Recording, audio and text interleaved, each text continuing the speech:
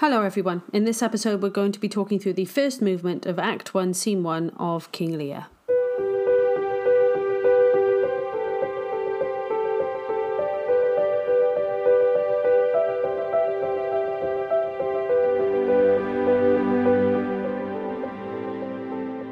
Hello and welcome back to A-Level Litcast. Today we're going to be really diving into the play in a bit more detail and starting at the beginning because it's quite a good place to start and looking at the first movement of Act 1, Scene 1. We're looking at the first movement rather than the first scene because the first scene is very long, complicated, but incredibly important. There's lots and lots of valuable information in terms of quotes, in terms of themes, motifs being established, the initial impressions we get of characters. So it's definitely worth spending some real time on this and getting our heads around it, because if we get our heads around this, then the rest of the play becomes an awful lot easier to understand.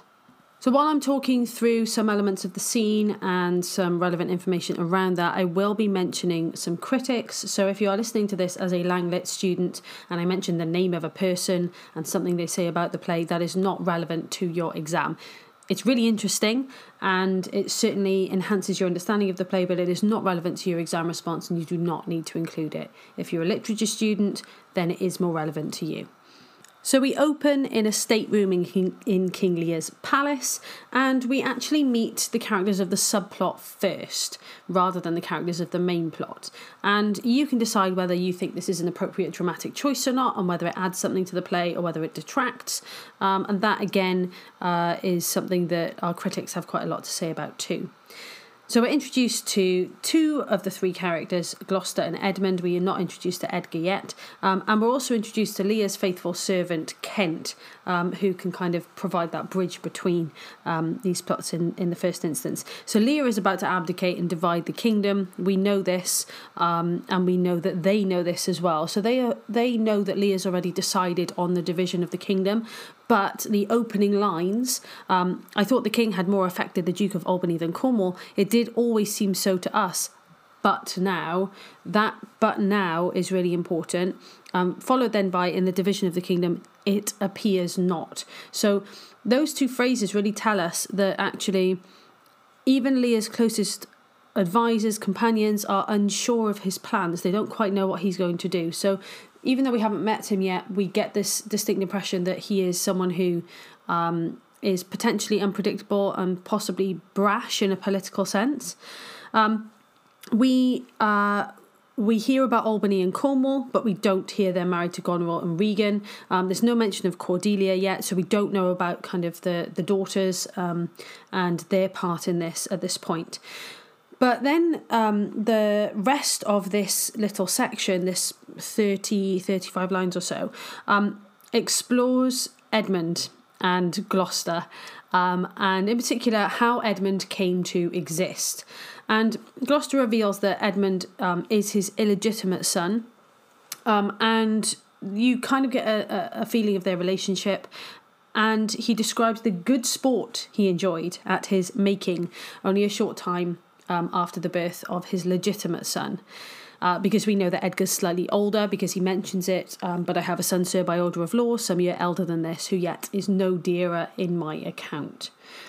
So this bit is really important, and it can seem, when you first look at the play, when you first read the play, you can potentially look at it and say, well, it's the subplot, and Lear's not even entered, so there's not much point in focusing on this and spending some time on this, but there really is, and that's because you really get a sense of who Gloucester is, and we are being primed as an audience potentially to feel some sort of empathy for Edmund. We know, and again, we talk about this without any sense of spoilers because we know the plot, we know the play, we know how all of this pans out. We know Edmund does some pretty bad things. We know Edmund is essentially the bad guy of the play. And obviously different characters adopt that role throughout. And there's also a school of thinking that perhaps looks at Edmund as more of a hero than the villain. But traditionally you would think of him as that. In terms of the acts that he commits, you would think of him as that. But we need to have some justification as to why he might feel like that. We need to potentially understand his reasoning and his logic, and this maybe gives us a bit of insight into that. And again, everything that I'm saying, you could argue against it, and that is the beauty of literature. It's the wonder of literature, the fact that we can sit and we can have this discussion, and everyone can bring something new and new experiences to the table. So we understand, one of the first things we understand about Edmund is that he is illegitimate. And the first line that kind of references Edmund is from Kent, "Is this not your son, my lord?" And Gloucester's first line about his son is, it very much encapsulates this strange, tense relationship, which Gloucester seems to be blind to, ironically. But him saying, "His breeding, sir, hath been at my charge." He's not saying, yes, he's my son. He's immediately referring to the physical act that led to Edmund being born. So it's that plays on his mind more than the outcome, which seems, it just seems like a strange way to introduce your son. And it's clear later on that he has quite a positive relationship with him, or at least he thinks he does. But these lines kind of show a lack of respect. And there is a real lack of respect for Edmund, certainly for his mother, and for his dignity, and for his kind of honour in a way. And that is a theme that then continues. So this Act 1, Scene 1, all three movements of it really, sow the seeds for themes and motifs that occur later on.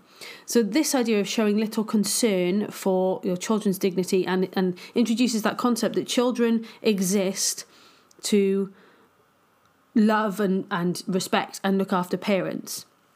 And there's not necessarily, it's not a two-way street of respect. And that's mirrored with Lear, if you think about the love test that happens in the second movement of this act, and of this scene, and the expectation that these daughters are to provide for him, and all throughout that's what he talks about. This, he's so surprised that this is considered to be an inconvenience to his daughters, that he wants to live with them with his 100 knights, and he doesn't understand why they would not be really happy to do this. It's just one of many ways that the Gloucester and Sons storyline mirrors the Lear and Daughters storyline. And some people would say that the fact that these storylines are mirrored gives us an opportunity to explore them from different perspectives, maybe kind of heightens some of the themes because they're repeated across different contexts. But then others argue that it detracts because you're thinking about two at the same time. And that's down to you in your opinion. So some of the language here, and I'm not going to go through the language in detail because I've already shared a model annotated extract of this, and we've already we've talked through it before. If you're listening to this and you've not talked through it, then that's something that will happen in class very soon, I'm sure. But we've got puns. We've got pun on the word conceive, and we've got pun on the word fault. We've got issue, lots of kind of words in here, and lots of plays on words, which is something that we see a lot in Shakespeare that he does very, very well. It's a very kind of clever use of specific language, specific words to conjure up certain ideas that maybe perhaps are not being explored on the surface in the scenes that are being played out. But one thing that is really kind of obvious here is the brashness and the bawdiness and the kind of uncomfortable level of chat about Edmund's mother that Gloucester is delivering in these opening lines with Edmund present. And it's uncomfortable for us, so we can imagine how uncomfortable it would be for him. It's funny for us because it's uncomfortable, so we can imagine just how uncomfortable it is for him.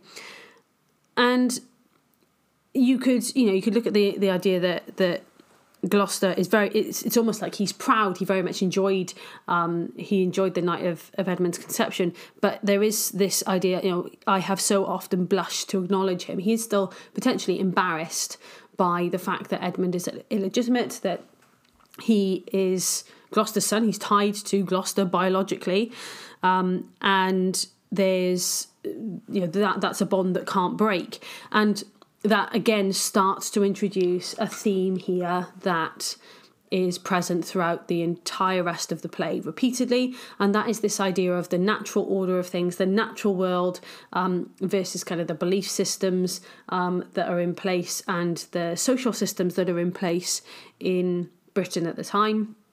And the idea of natural order, things like the divine right of kings and primogeniture, which is something that you again will explore in more detail in your lessons. But the divine right of kings is the idea that a king is chosen by God and has therefore a status higher than ordinary humans, effectively. And that's part of the natural order. And inheritance also sort of forms a small part of that kind of idea. There's a natural order as to how things happen, and there's certain roles that we must play in society and certain ideals that we must fulfill in society. And sometimes that doesn't play out, and sometimes that is played with. But if it's played with, there are dire consequences.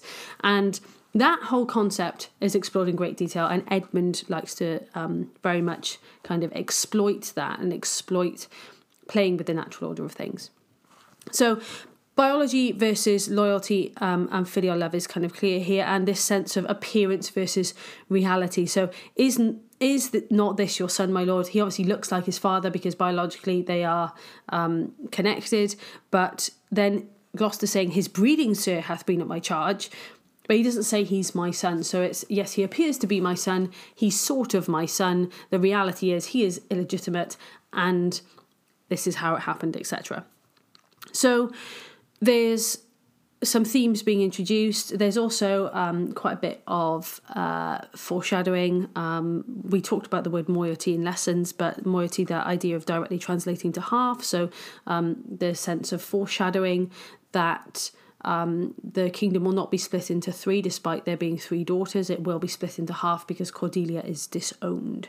And the kind of sense there of competition too. So there's the words more and he values most when talking about Leah and the kingdom.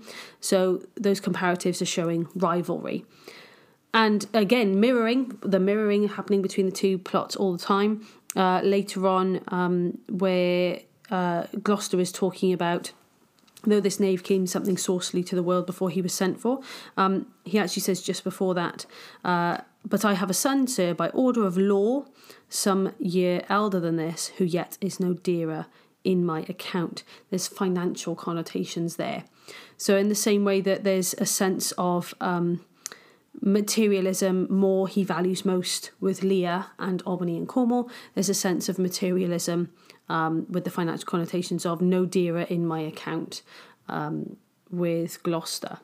So we get a very clear impression of Edmund as this illegitimate son. He seems to be kind of loved and seen as very much part of the family, but it's the first thing we're introduced to, and it's something that Gloucester just seems to linger on as well, which when you've never, then it becomes clear that Edmund's never met Kent. So this complete stranger is being informed of the night of Edmund's conception with Edmund present. It's just a mortifying situation.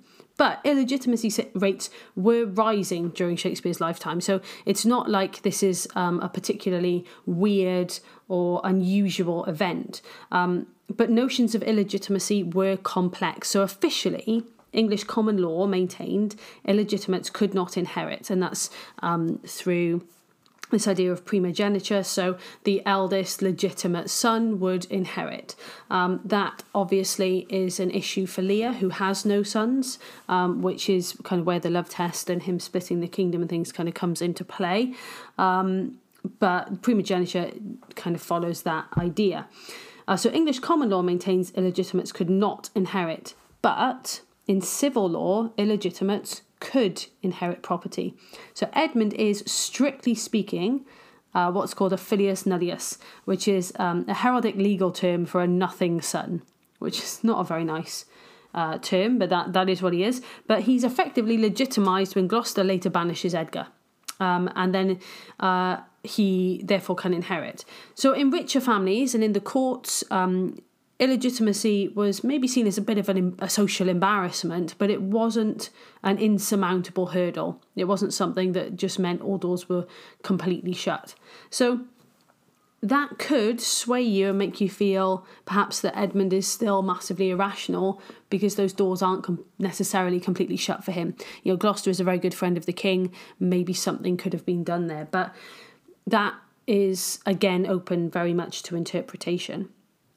So critics have a lot to say about this opening, and especially now we've talked through the language in quite a bit of detail, again, in lessons, and you've got those annotations there.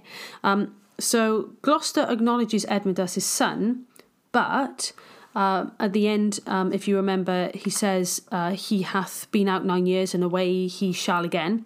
I'm just checking that that's actually word. Yes, that's right. He hath been out 9 years, and away he shall again, just before he says the king is coming. So he tells Kent he's going to send him away again, and that he's been away for quite a while. So some critics believe this second banishment is the reason why Edmund behaves the way he does. So Coleridge, Samuel Taylor Coleridge, a very famous kind of literary analyst and writer, believed that Edmund was outraged by the light way in which Gloucester has spoken of his mother. And you would understand that, right? So if someone had spoken about one of your parents like that to a complete stranger, you would be embarrassed, cross, and you'd maybe want to do something about it. And that can provide a certain amount of justification for his actions. Now, obviously, his actions escalate, but you can kind of get some level of empathy or potentially there. And several critics also call out Gloucester's tone and his use of language in this opening. So Leo Tolstoy, who's a very famous Russian novelist, believed that the coarseness of these words of Gloucester is out of place in the mouth of a person intended to represent a noble character. So Tolstoy wrote that in his critical essays on Shakespeare. All of these critics have critical essays on Shakespeare. Many of them are available online. So if I can get hold of digital copies for you to be able to have a look at if you so wish, then I will put them on Google Classroom for you, or put extracts on Google Classroom for you. Now, what's important to think about with critics, and that's why I've kind of chosen this particular quote to talk about, is that critics are coming from their own context, their own perspective. So critics at different times in history, critics with different viewpoints or different ideologies are going to say very different things about the same text. And that, again, is the beauty and the wonder of literature, the fact that we can all bring our own context to the stage, we can all bring our own experiences and say something different, but it does mean that, therefore, we are allowed to disagree, and we are allowed to certainly explore and critically evaluate that some of these comments that are being made.